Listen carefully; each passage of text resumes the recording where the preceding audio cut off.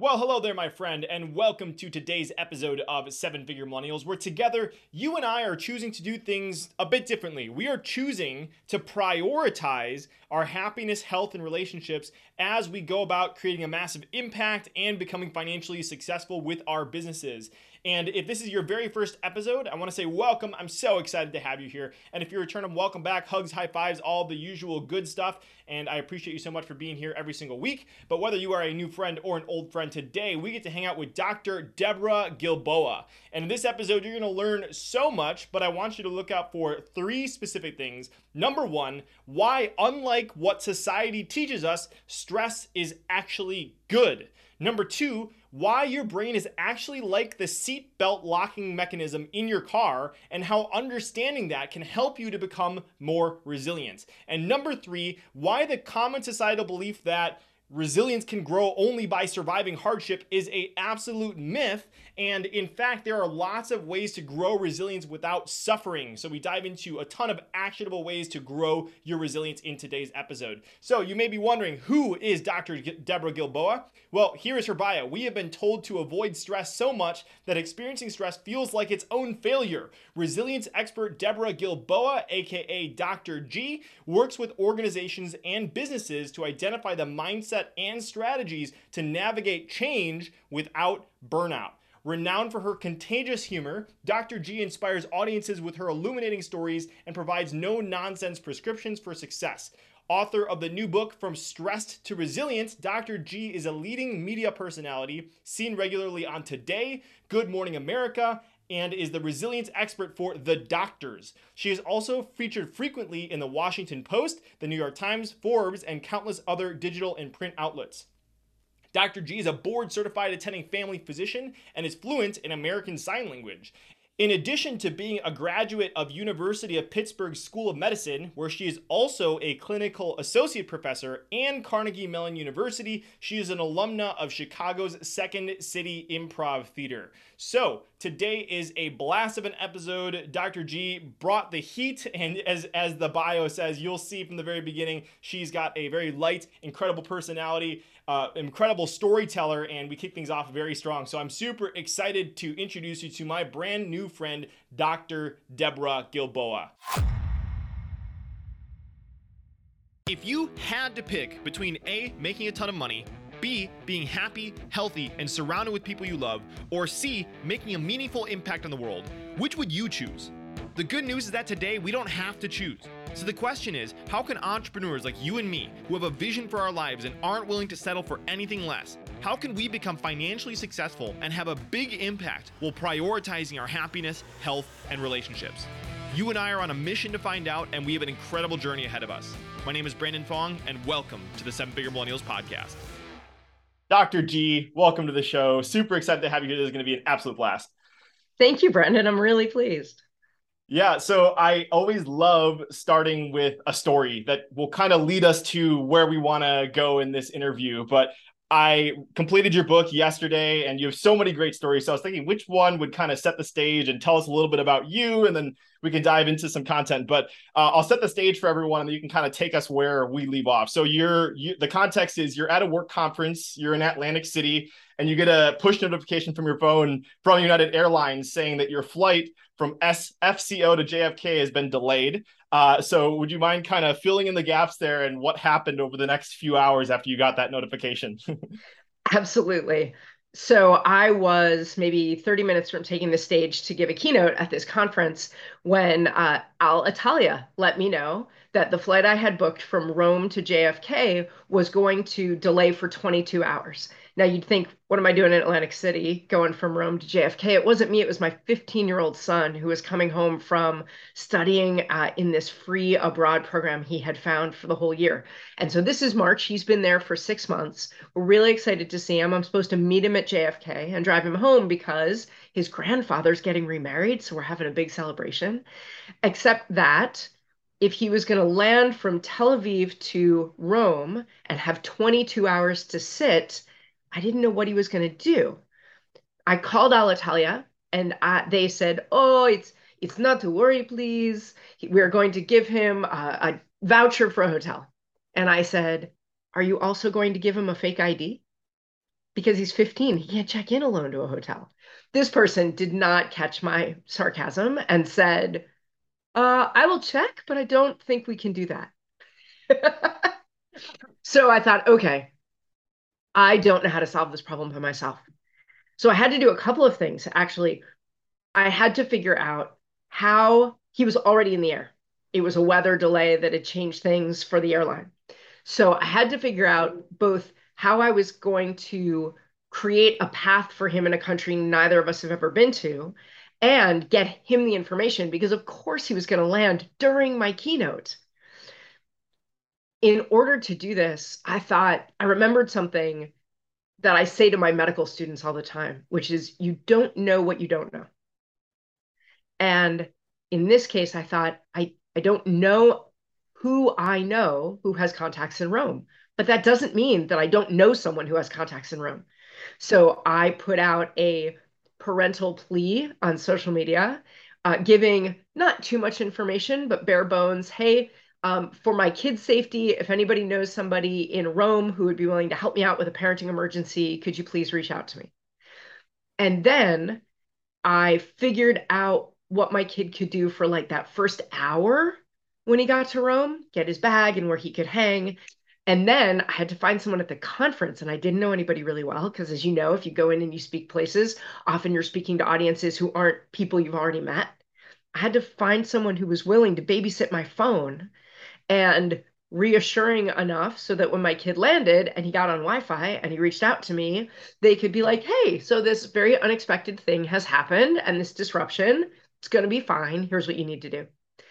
And it is not my personality to ask strangers for help.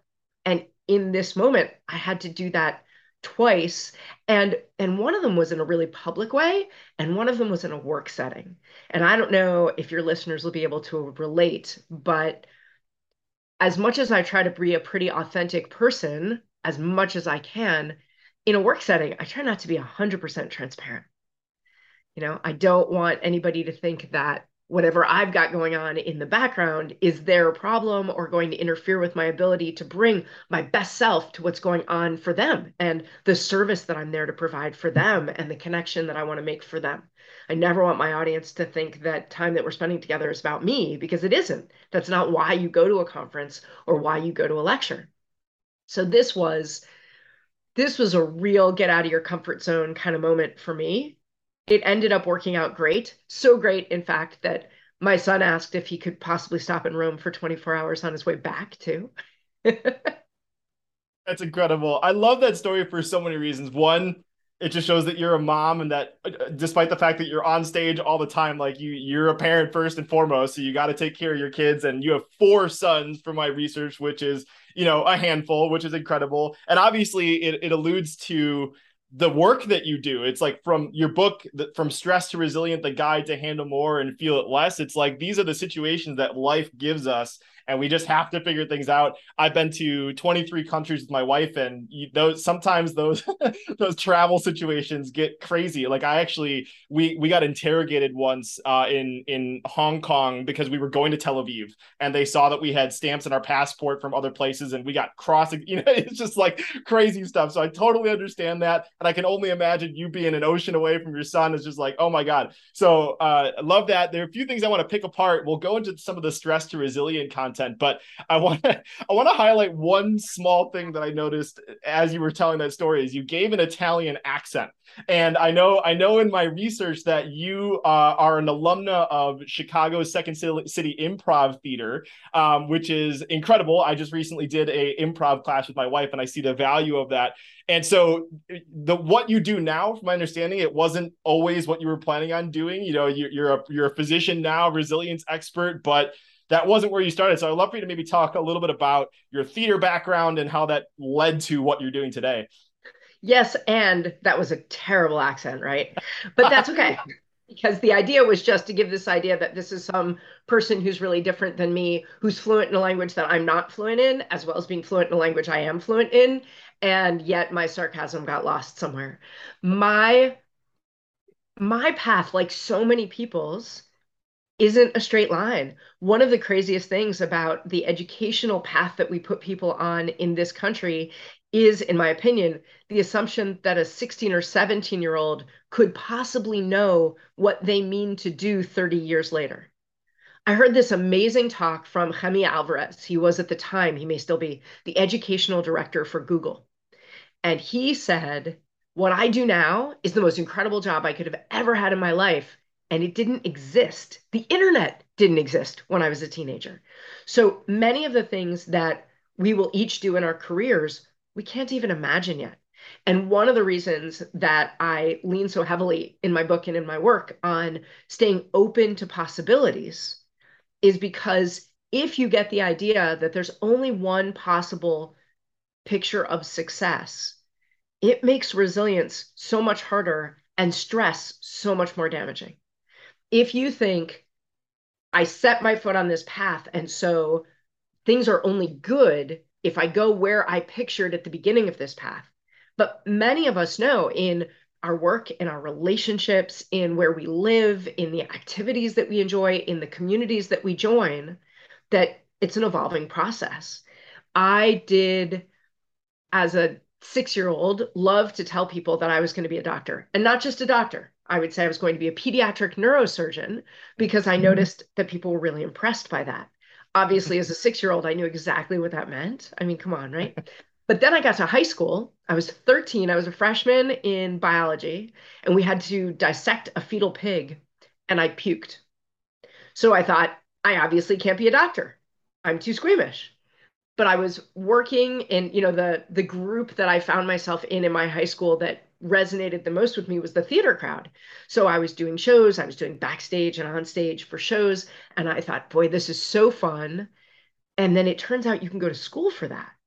And I thought, oh my gosh, that sounds amazing.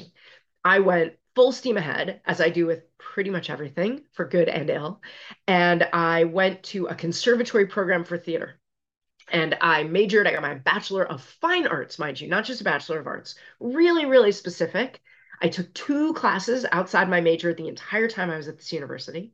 And I graduated in this major I started out in at the school I started out at, which at that time was pretty unusual, in 4 years. And then I started to work in theater and in television. And I worked everywhere from LA to Wichita, Kansas to Chicago. When I was in Chicago, I got my union card, my Actors Equity card on, brace yourself, Gilligan's Island, the musical. Love it. It was a fan favorite. And then after those people had seen it, we closed. And it was a great opportunity for me, though, because now I was in the union and I was thinking, oh, this is fantastic. I'll apply to other union houses. And I did. I got hired at Second City. It was an incredible experience. I worked there for several years in the mid 90s, but I started to realize that I had kind of peaked. I could move to other jobs that would also be excellent in theater, but they were kind of lateral moves. And it is a very tough on your lifestyle kind of world. So after a couple of years, I thought, boy, if I was going to do something really different, what would it be? And I thought, well, I'd really like to go to medical school. I'd volunteered as an emergency medical technician. I loved emergency medicine, blood and gore. It turns out that I'm not that squeamish after all. And I called up Northwestern's medical school because this is before the interwebs. So I yellow pages called the administration office at Northwestern's med school. And I said, hey, I'm thinking about applying to medical school. What's required? And this woman said, well, you need a bachelor's. And I said, in what? Imagining she would say biology or at least science. And she said, college. I was like, I totally have one of those. I did that. I did have to take a year's worth of science classes while I was applying to medical school, but I went to Kelly Leonard, who was at the time uh, one of the producers at Second City. He's since gone on to do even more amazing things.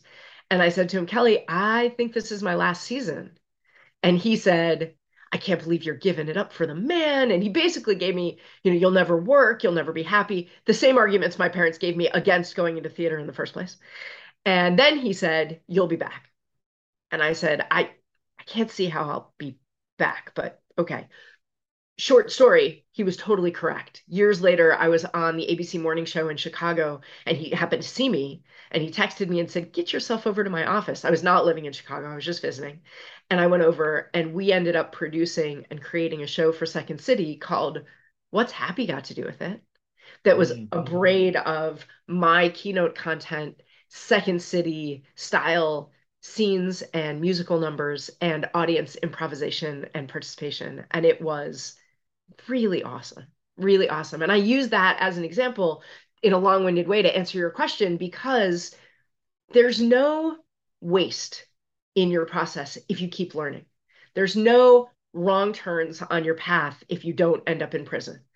There's so much to gain if you look at everything you do as lifting you towards whatever it is you're going to decide later that you want to do. And that's really one of the advantages that I have found is that the people that I've met, the connections that I've made, and the skills that I've learned and the insights that I've gained in these twists and turns. I spent years, I worked my way through medical school as an American Sign Language interpreter. That doesn't have any obvious add to the work that I do now, except that it totally does.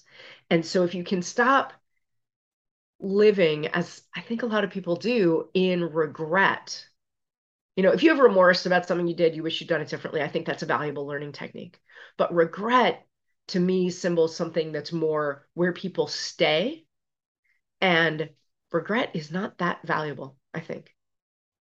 Thank you for sharing that story. It's so powerful. And I think it just alludes to the fact that society tries to place us in boxes when in reality, there is no one box that anyone can actually fit in, except for the people that believe that you have to fit inside of a box, right? Like, it's just, I love how the 6-year-old genius in you knew that you wanted to be a doctor. And like, that was just totally put on hold for years, but then it reweaved into your life, and you were creative enough to look at the variables that you had and the skill sets that you had, and now you use the word braid, like you braided together a career that fits the doctor, it fits the acting, it fits the on personality or the TV personality stuff. So I love that, and I think it's a huge encouragement to anyone that you can look, if you do the work that you've clearly done to examine your skill sets and what you want to create in the world, that you can absolutely create a career path and a business that supports all those things that you're doing. So I absolutely love that. And we've planted seeds and alluded to a little bit of the resilience work that you do today. And, this is kind of, I thought of this when you were telling your first story about your son having to figure out what to do in Rome. But there's a myth that you dispel in your book that I think would be a great place to start. And the myth is resilience can only grow by surviving hardship. So would you mind talking a little bit about that and why that's a myth? You've heard the expression, what doesn't kill you makes you stronger. Yeah, once or twice. Right. I think really what doesn't kill you makes you miserable in that context. When people use that, that's what they mean, but they're trying to feel better about the misery. If that were true, if just going through hard things made you more resilient, then everyone who'd been through a couple of hard things would get stronger. It's true for some people without any sort of support or intentionality. But Brandon, I'm not going to ask you who, but do you know somebody who just continues to have a really hard time? Like Absolutely. rough things happen to them and they struggle and they feel oppressed and it never seems to get any better. Yes, yes, absolutely. And everybody I know knows people like that.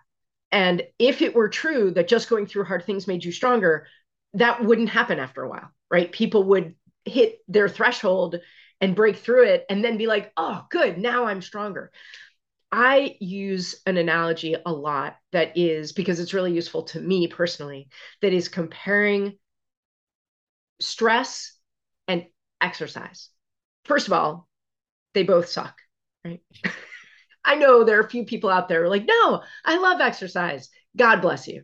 But most of us do not. For most of us, setting out to exercise for the purpose of being healthier is a chore. We may see the value in it. We may eventually do it enough that we get the great endorphins. But in general, it's like the dishes. It's something you like to have done, but not something you're super excited to go do.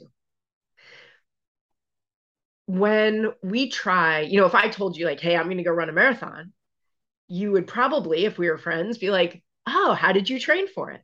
And if I said, oh, I didn't, I just, I, I often can't find my car in the parking lot, so I have to wander around for a long time looking for it. So I'm sure I'll be fine. That's my workout. Right. That's like saying, well, if you've gone through hard things, right? What doesn't kill you makes you stronger. You've gone through hard things. So I'm sure that going through hard things won't be hard. It doesn't really make a lot of sense. And the research doesn't bear it out. And I am a scientist, and it's really important to me to look for the evidence because sometimes things should make sense. But then when we look for the research, it turns out it isn't the case. I had this the whatever the opposite of an aha moment is, I guess like a kind of like confused puppy moment would be the opposite, right? When I was in medical school, in maybe the beginning of my second year of medical school, and this was 1998, and our professors kept saying, stress is the new smoking. Tell your patients to avoid it at all costs. And when you're in medical school, it's like drinking from a fire hose. You're just grabbing everything you can grab and trying to, and like write it down so you can study it later. So you're not so much interrogative during that process. You're not examining the water pouring out of the fire hose. You're just trying to catch it. And so I kept hearing this phrase, stress is the new smoking, stress is the new smoking. And it bugged me every time, but I didn't have time to think about why.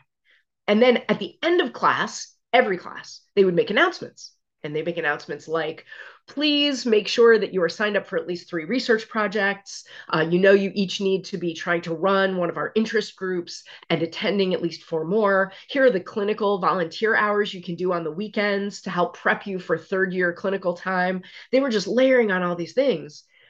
Plus, I was working to try and, afford groceries. Plus, I ever wanted to go visit my parents or have friendships or exercise, as mentioned. And I thought, this is super stressful, right? These announcements at the end of class, some people would intentionally leave before them to not have to listen because it was so stressful. And I thought, if stress is the new smoking and all these things they're piling on us are super stressful, they must be trying to kill us because they don't want us to take their jobs when we graduate. Like, it didn't make any sense. That was my confused puppy dog moment of, if stress is just dangerous, because in the medical literature, and it's absolutely true, smoking is just dangerous. There's nothing redeeming about it. If it's only dangerous and there's nothing redeeming about it, why are they trying to kill us like this? And then I got into my clinical years and I started to look at the nurses around me, particularly nurses. Doctors are flying at a million miles an hour. When you're a resident, they're there to judge you, and you only see them really as your mentor or your judge. But nurses, they were coming in every day, really caring for people, plus navigating everything that was going on for them in the rest of their lives. And they would talk about it at work in ways that doctors don't. I think that might be changing, but at the time it was definitely true. And I thought, boy, these people, mostly women, navigate an enormous amount of stress. And some of them seem genuinely healthy and happy. So what am I missing here? I put this idea on hold for some of my residency, but then once I was really an attending physician, which means done with all my training, right? And actually into the nuts and bolts of taking care of people, I was in a rural area, and it took me a few years, but I finally got comfortable enough with my job, with the medicine of it, to feel like, okay, and the American Academy of Family Physicians gives us an opportunity every year to sort of zoom the camera back and do performance initiatives to see, how am I doing for my patients? And I thought, I've been taught to help people recover, but not help people be well. There's this gap between, like when you're ill, recovering back to not ill and actually being well, or recovering from being injured to having full function of that arm or whatever, and actually being well. And what's in that gap? I did what I'd been trained to do. I went to the medical literature, and it was always defined as patient resilience, which sounded like a cop out. But I thought, okay, what if they're right? What is that? And all the research that I could find about resilience focused on post-traumatic stress disorder, mostly in combat veterans, or people with severe mental illness. And that's all really useful, but most of it isn't directly applicable to many of my patients. I have some patients in that situation, but not most of them. So I thought, okay, we got to do this research. We've got to find out what patient resilience is made of. Is it just something you're born with, like genetics? I know that genetics is one of the protective or risk factors that I have to consider with my patients, but I can't change it. So is resilience like eye color? And it's just, we talk about it like that in our society. We say, oh, wow, Brandon, he's really resilient. Oh, but Patty, she's pretty sensitive. Or Michael, well, he doesn't handle change well. We talk about it like it is part of your personality, like it's baked in.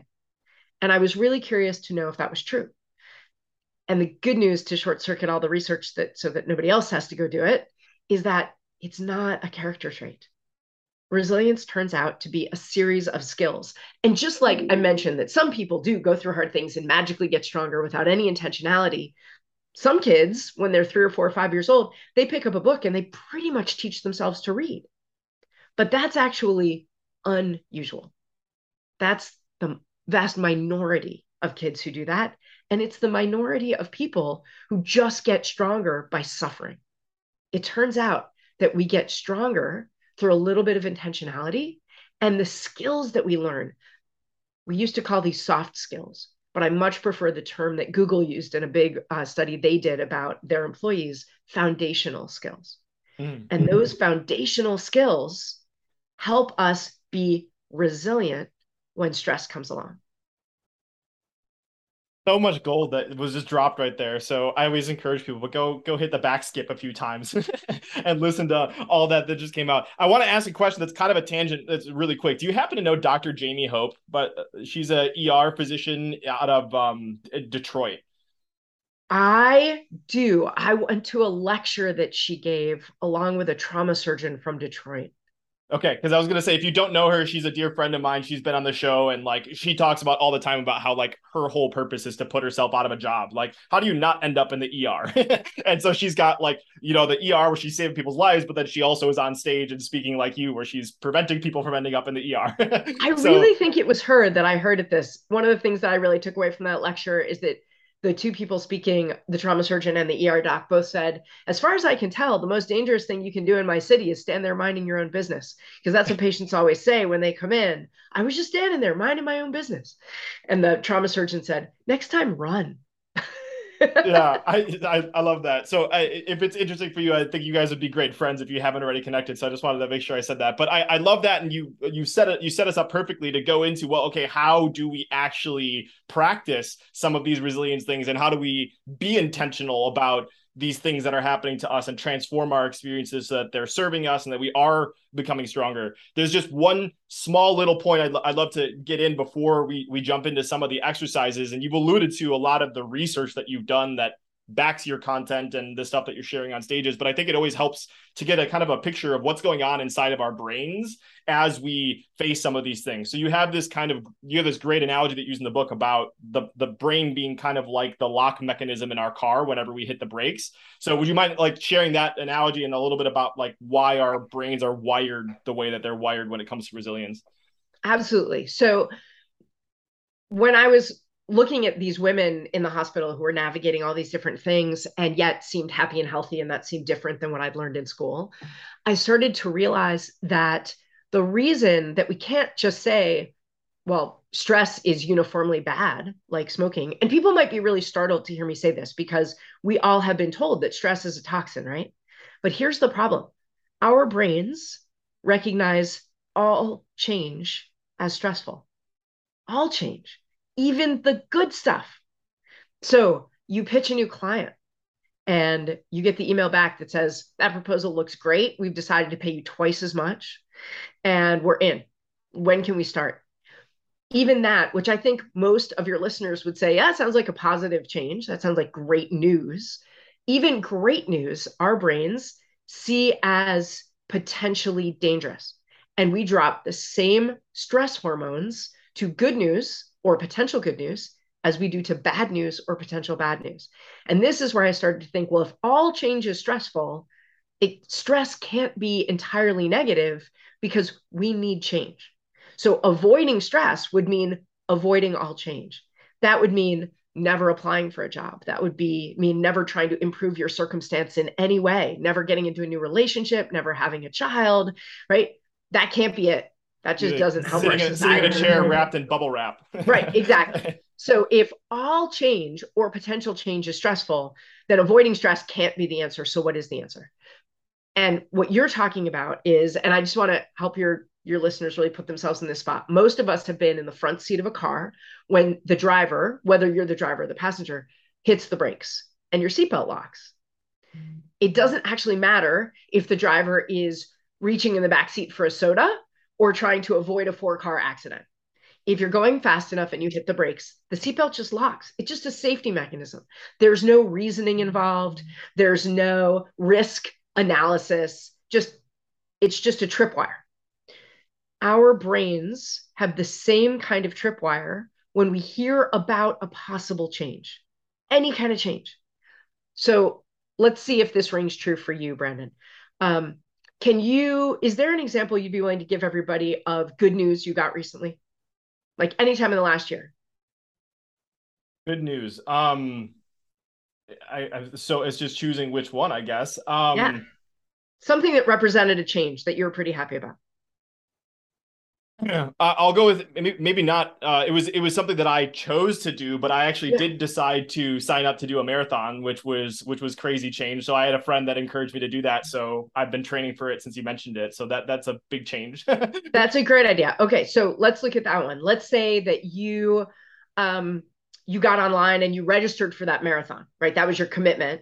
And Yep. then you opened your email sometime in the next probably couple of hours, and there was the receipt for your registration, right? Yep. There's the email.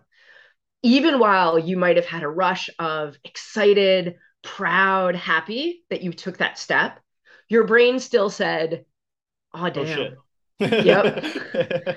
What could I lose? Like, could I get injured so that I couldn't be physically active in the future? Like, could this be too much for my body? Could I be damaged by this in some way? Am I going to lose? Normally now on the weekend, my wife and I spend our exercise time together, but she isn't running the marathon. So am I going to lose that time with her, which is really special to us? Am I going to lose? I have that one friend who we've always hated on long distance running together. And now I have to go tell them that I'm running a marathon. And is that going to, in some fundamental way, kind of hurt our relationship? Also, your brain said, are you sure you can do this? Do you really have the commitment that it takes? Is this going to get super boring? Was that the right marathon to sign up for? Was it the right timing in your yearly schedule? Is it in the right place geographically? Is it going to be too many hills or weird elevation or whatever? And then because loss and distrust weren't enough, your brain says, okay, fine. Maybe you're doing this, but it's going to be really uncomfortable. You're going to have to change the way you eat. You're going to have to deal with getting new gear, and maybe it won't fit right, or maybe it'll be expensive. You're going to have to just carve out big chunks of time where you're going to have to make a different playlist. You love your running playlist right now. Smaller things, but uncomfortable things. Those three reactions, loss, distrust, and discomfort, those are the ways our brain tries to keep us safe. Even while you might have been feeling proud or excited or thrilled, those are the ways your brain checks to make sure that this isn't going to be the change that kills you. Here's the reason that our brain sees all change or potential change as stressful. Our brains have a million functions, but one job. That job is to keep us alive. Good news, we are currently alive. Bad news, all change is suspect. Mm-hmm. Did you experience any of those things when you got that email? I mean, you were kind of like a little bit of you were basically the little parrot on my shoulder there. So I definitely ran through almost everything that you just brought up there, including the fact that I look at my training plan and this weekend it's like a 15-mile run. It's like, shit, there goes several hours of my weekend, and it just gets worse from here, So, but some of it was intentional. It's like I chose that for a reason. I knew what I was signing up for. Well, and you've just pointed out something really important. We have lore in our society about, oh, trust your instincts, go with your gut. If it doesn't seem right to you, then don't do it. And that is not in keeping with the brain science, because your brain science is, wait, but could you die? So your first reaction, if you're paying attention to just about every change, is negative. And so if you take that to mean, obviously my gut says I shouldn't do it, you'll stay stuck in place a lot longer. And for your listeners in particular who are constantly thinking about what's next to level up in my work, level up always means change. It always means risk. So if you listen to that knee jerk reaction, and I use knee jerk intentionally, Brendan, I don't know if you've ever taken a kid to the doctor for a well child check or if you remember going, Oh but yeah. if a kid comes to see me for a well child check, and as a family doctor, I do a lot of well child checks, I sit them up on my table or I have them climb up on my table and we talk and we joke around and the parent and I talk and I use my stethoscope and I listen and then I have them listen to their heart and we talk about how hearts work and whatever. At some point, I take out my reflex hammer and I tap their knee. And what happens? They kick. Well, Right. that's they just kick the Because table. that's what a knee-jerk reaction refers to. We all have a deep tendon reflex right below the patella. And a lot of your listeners are right now reaching down and touching it on their knee, that soft spot between the kneecap and the bones below. And if I touch it in the right spot, they'll kick. If I stand right in front of that child and tap their knee, what happens to me? You get kicked. I get kicked. Should the parent chastise that child and be like, don't kick the doctor, it's disrespectful? No. As a matter of fact, that parent in their inside voice is thinking, wow, she's kind of an idiot. Why did she stand right in front of that kid and then tap their knee? They can't help it. And that knee jerk reaction that happens in our brain, I want to point out to you, you can't help it. You can't turn off that safety mechanism because your brain is too wired to protect you. What you can do is get out of the way, let it kick, let the foot go back into place, and then move forward. And this is what I wanted to help people see. First of all, stress isn't all bad. We need to deal with stress to get change. And often it's change, like you pointed out, that we choose. Now, listen, some changes go along that we would never choose. You find out that your parent got a cancer diagnosis. That's going to add a lot of stress and change to your life, and you would have never chosen it. But you can't avoid it, right? I can't tell my patients, well, that sounds stressful. You're supposed to avoid stress. So tell your parent they're on their own, let you know in a couple of years how it went, right? So there's stress that is unavoidable, and there's stress that is useful, and some stress is both. If you are encountering a stress that is useless and avoidable, run. Don't do it. Mm-hmm. But most stress falls into useful, unavoidable, or both. So we have to have the skills we need to navigate those changes. And it turns out that the definition of resilience is the ability to navigate change with intention and purpose. 100%. And so we have some time left to dive into some of these things, but I'm just going to encourage everyone right now. You can go get From Stress to Resilient, the guide to handle more and feel it less. You can go pick that up on Amazon or your site. Is there anywhere else where they can find those are the fastest, easiest places for sure. Cool. So go grab those and we'll walk through some exercises so that everybody gets a little bit of a sample of some of these ways that we can actually transform these experiences. But not to summarize your own book, but like there's 8 resilient skills that you're helping everyone to build connections, set boundaries, open to change, manage discomfort, set goals, identify options, take action, and persevere. I love the way the book is organized, especially because you're kind of like a coach in this process. Is like you're really pushing people to do the exercises that are associated to each one of these things and helping people to build these. So I picked a few of these exercises to kind of give people a sample. And as you were talking, I just not to use the running analogy so much, but we were just talking about running a marathon. One of your exercises is called Walk, Don't Run. And I think this is also related to some of the things that we talk about that we were just talking about our brains. Is like our brains have this kind of all or nothing mode that dumps all these stress chemicals. And there's a way that we can like identify the levels of discomfort that we're having in these particular situations. And it makes it more manageable because we realize that like when you were running through the whole marathon exercise, it's like the brain immediately goes like, oh, am I going to die from all these kind of crazy things? Right. But like, there's a way of being like, okay, let me just take all these crazy thoughts and put them down on paper and figure out a way to actually manage it in a healthy way. So we'd love for you to maybe talk a little bit about manage discomfort, and if you can, maybe talk about some of the exercises in there. Absolutely. When I was doing all this research with some amazing people at Tepper School of Business at Carnegie Mellon University about resilience, what we were trying to figure out is okay, since we have found that this is something that you can build, right? However resilient you naturally are, and people are born with a certain amount, different amounts, how do you grow it? How do you move your own ball down the field to be able to navigate change more easily, to be able to handle stress without all of the negative impacts it can have on your physical and mental health? And what we found is that when we talk about resilience, we're really talking about 8 skills, the 8 skills that you mentioned.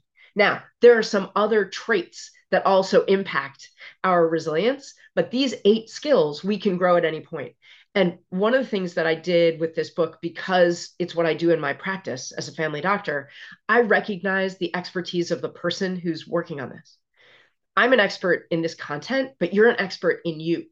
So, given the change that's most on your mind right now and your own life experiences and your own skills, what you're already good at and what would be really useful to you. But I will tell you, of those 8 skills, Brandon, today in this world, if I could wave a magic wand and strengthen one for everyone, it would be the one you chose. It would be Oh, wow. managing discomfort for sure.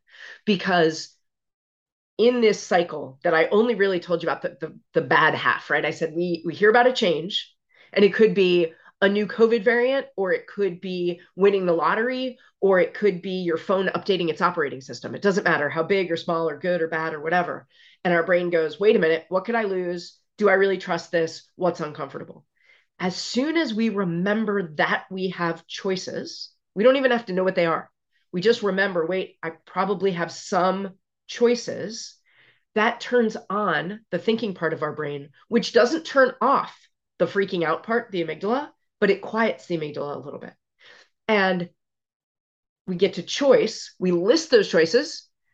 We pick one or more and engage with them.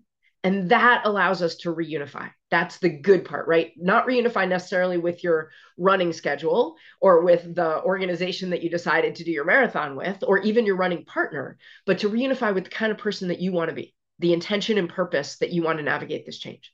So, in that, where people get stuck most often isn't actually the loss, the huge fear. It isn't even actually the distrust, although the media, partisanship might lead you to think otherwise. Where most people get stuck is in discomfort. We have such a hard time being uncomfortable that we think this change must be bad because it's uncomfortable.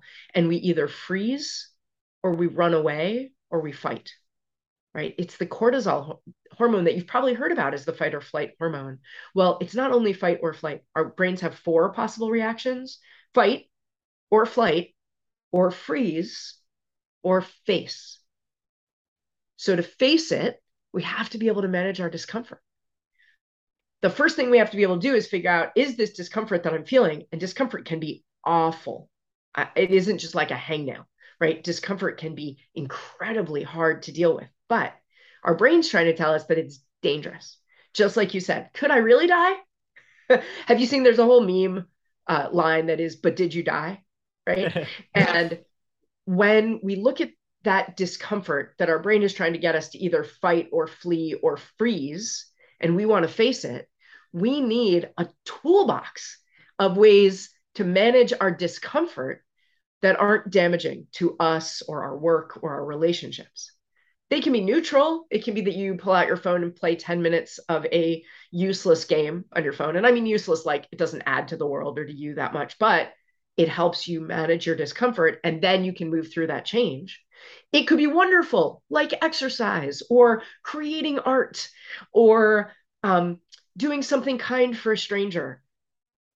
It doesn't matter if it's positive or neutral. It only matters that it's not negative or damaging. So in this particular exercise, I said, hey, the purpose is we want to identify levels of discomfort and learn how to sort out what's actually dangerous and what isn't. And so I ask people to really think in this walk, don't run exercise about their own warning signs. Because when you get a stomach ache from something, your brain goes, see, dangerous. Or you get a butterfly's feeling, or your throat feels like it closes up and you can't talk right then. Your brain goes, see, dangerous, you can't even breathe. So we have to figure out what are some of the things that I physically feel in the parts of my body. And I actually lay it out. I say in your stomach, in your chest, in your head, in your hands and arms, and your feet and legs. And then I say, okay, that's the short term adrenaline and cortisol that's happening in your body, right? It's just chemical, physiologic. But your brain dumps those chemicals whether your phone is updating its operating system, you get a little bit like, oh my gosh, but I needed my phone right now. Or your boss walks by and says, hey, come by my office at the end of the day. We need to talk. Ah! Or there's actually a shark in the water behind you, right? You're swimming in the ocean and there's an actual shark. Your body will dump the same chemicals, maybe different amounts, but the same chemicals. So then you say, okay, when you're having a stressful whole day or few days, so this isn't just that short term dump of heart rate speeding up and oh my gosh, panic. What do you notice with a longer stress about your focus, your memory, your mood, your thoughts, your overall health, right? Your sleep, your hunger, how do those things change? And then I give you 2 paragraphs, half a page on how to figure out if your brain is right, what's uncomfortable, and what's dangerous. And then I ask you to think about some stressful events or situations you can remember in the last couple of years. And then using what you've learned, put them in the uncomfortable category or the actual dangerous category. And then I make you dive in even more to the discomfort part and make you rate those different situations on a scale of 1 to 10 and figure out that Venn diagram I mentioned. What's useful? What's, necessary because it's not avoidable, like a terrible diagnosis in someone you love. What's useful and necessary, and what's not useful or necessary. And then you can walk away from it. But I don't want you to run away from every stressor or every time you feel even terribly uncomfortable, because sometimes you can't, and sometimes it's really valuable. There's so much in there that I know we don't have time in our day to unpack, but there's so much gold there. The first thing I kind of already said beforehand, but I just want to reiterate. I think it's so powerful that oftentimes in our brain we run into these danger loops because of the way our brain is wired. But an exercise Keep like you alive. this, Totally. yeah, but our exercise like this, it takes you out of that danger loop and you can examine it as something outside of you because it's on a piece of paper, right? And then once it's outside of you, you can work on it instead of it just being this kind of crazy thing. So I love that you have people write down these things and then rate the discomfort level, and then you can realize that this is just discomfort, it's not going to kill you. I think that gives you a lot more power in that particular situation. And the other thing is that you talked about when you were talking about the physiological response that your body feels when you're stressed. This is a pattern I've begun to identify throughout all the incredible people I've had an opportunity of interviewing, but it's this concept of like naming and labeling something.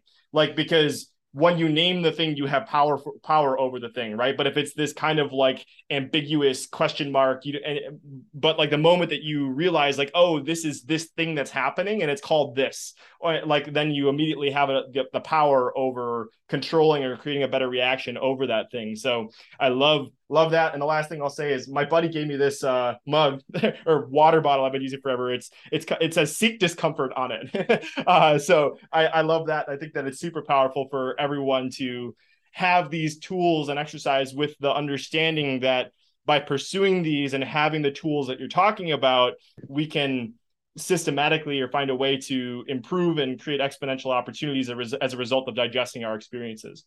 It's absolutely true. I think an example that might ring for people who are with us today on this conversation is the finances of your business. Even if you are somebody who has already really taken the reins and knows exactly where your money is and what's coming in and what's going out and how you're going to use it, there was a time where you hadn't done that yet. So you can remember how stressful that is. And when it's just this amorphous, like the taxes or the budget, and you haven't really sat down and gotten into the weeds about it, it has a lot of power to ruin your sleep, to rob you of the joy of new opportunities in your business because you don't know if it's enough and you don't know if it's got you on the right path. And it is a big barrier to get yourself to sit down and write down everything and examine it for flaws and admit what you don't know and try and get the help you need to understand it better. But if you're willing to do that, then your business can actually create the change in your life that you want it to create. Yeah. Love that. So, I mean, for you listening right now, it's like we covered one exercise. There's like what is it? Like 27 exercises in 32. here. 30 32. 30 lots of exercises to take these problems and strengthen your ability to uh, move past resilience into strength for you. So I would highly recommend that everybody go check that out. I know we only have a few minutes left, so maybe we can do one more quicker one and then we can start wrapping things up. But something the people that are listening to this right now, myself included, one of the things that we focus on all the time is setting goals, right? Like you want to set goals. And I love in the book you talk about there's this by saying setting goal, it's kind of like this ominous thing. It's like asking a kid, what do you want to be when you grow up? It's like you don't really know. There's no guidance beyond that. But you have an exercise where it's like, what problem do you want to solve? And like by asking a question like that, you can focus on, instead of it being this crazy ominous goal, you can take one small component and actually apply that. So we'd love for you to maybe share some of your insights on that question. Maybe we don't have to go through the exercise, but just the idea of focusing on that question instead of the big, hairy, audacious goals. I would bet that a large percentage of your audience owns a to-do list, right? You've jotted Yeah. down in your phone or on a napkin or on your bathroom mirror with a dry erase marker a list of stuff you want to get done that day or that week or whatever. So you already have some practice at doing this. It's really a way of taking your list making ability and applying it to something you really, really want. The purpose of this exercise is to take one life goal, which sounds huge, right? I don't know, be a 7-figure entrepreneur and find the building blocks that you need to get there. Building blocks are things that you can actually accomplish. Goals are, somebody has said, goals are dreams with deadlines, but it's really hard to say, oh, today I'm going to accomplish my dream. Mm-hmm. That's not really something. Oh, that's Tuesday. Yeah, I have that on the docs for Tuesday. Right. So I want you to first pick a priority that you have. Often when I ask people what's a life goal, they're like, I don't know, to be happy, I guess, or to be able to afford all the things for all the people, for myself and the people I love and the people that, work for me, whatever. But I say, if you go and you look at your priorities, is your priority your own well-being? Is of your top 3 or 5 priorities, is the one you want to focus on your own well-being or financial stability or family or whatever? And then once you figure out what that priority is, you get to your goal by saying, what do you want from that priority? What do you want for your family? Or what do you want for to know that you're financially secure? So that's the big goal. You figured out that big goal, because even sometimes just asking what's your goal feels too much. And then I say, okay. And in the book, I give you an example of myself, what a big goal I had. And then I said, okay, make a list of what I need to do differently or keep working on, because you may already be working towards this goal to get there. And I ask you to do the same. And I ask you to write down 4 things. And then I say, now find a problem. One of these, at least one, you're not doing. Figure out what's the problem. You don't have to have the solution. Just figure out what's the problem. Let's say that the thing that you want to do is spend more time with your family. And you say, okay, so to do that, I need to plan things with them. I need to, do things that we all enjoy. I need to have the money to afford that thing. Like maybe we want to go on vacation together, whatever it is. Okay. So what are the problems you have to solve to be able to do each of those things? And then pick one, just one. Because what I want you to do in this whole book is prove to yourself what you can accomplish and start to build the pathway in your brain that gets you there. So you don't have to try and fix everything at once. Please don't. Every January 2nd, my patients come into my office every year. I've been in practice for 19 years. Every January 2nd, they're like, Dr. G, this is my year. I'm going to exercise every day and I'm going to stop drinking wine and I'm going to take a vitamin and I'm going to quit smoking. And I'm like, whoa, whoa, whoa. Pick one. Mm-hmm. Pick one change, do that, till it's a habit, which is 3 months. Then do the next thing and pick something that you really want to do and that you're pretty sure you could see how you would do, because I want you to build your confidence and your competence at navigating change. So in this exercise, I say, okay, so you picked one thing. What are some possible solutions? Which would you like to solve first? Of all these things, which seems best or most fun or least awful? And then specifically, what do you do first? You've taken an enormous goal, like I want to have amazing connected relationships with my family. And by the end of this whole path, you are going to have one 15-minute call with your sister every week. Yeah. Love that. And just so I read this and I immediately saw a parallel in the process that I use, but just how I've implemented this in my own life is every week when I plan for my week, I kind of set out the main obviously the main, like you said, to-do list. I have a to-do list, right? But like the way that I break it down is I realized over time the way that you state something on your to-do list determines your ability to check it off, right? And like, Yes. whoa, profound, but like it took me a while to figure that out. It's like, wait, the way that this is actually written, I don't know when or how I can check this off, right? So it's like the way that I frame it, it's like, here's the big intended outcome.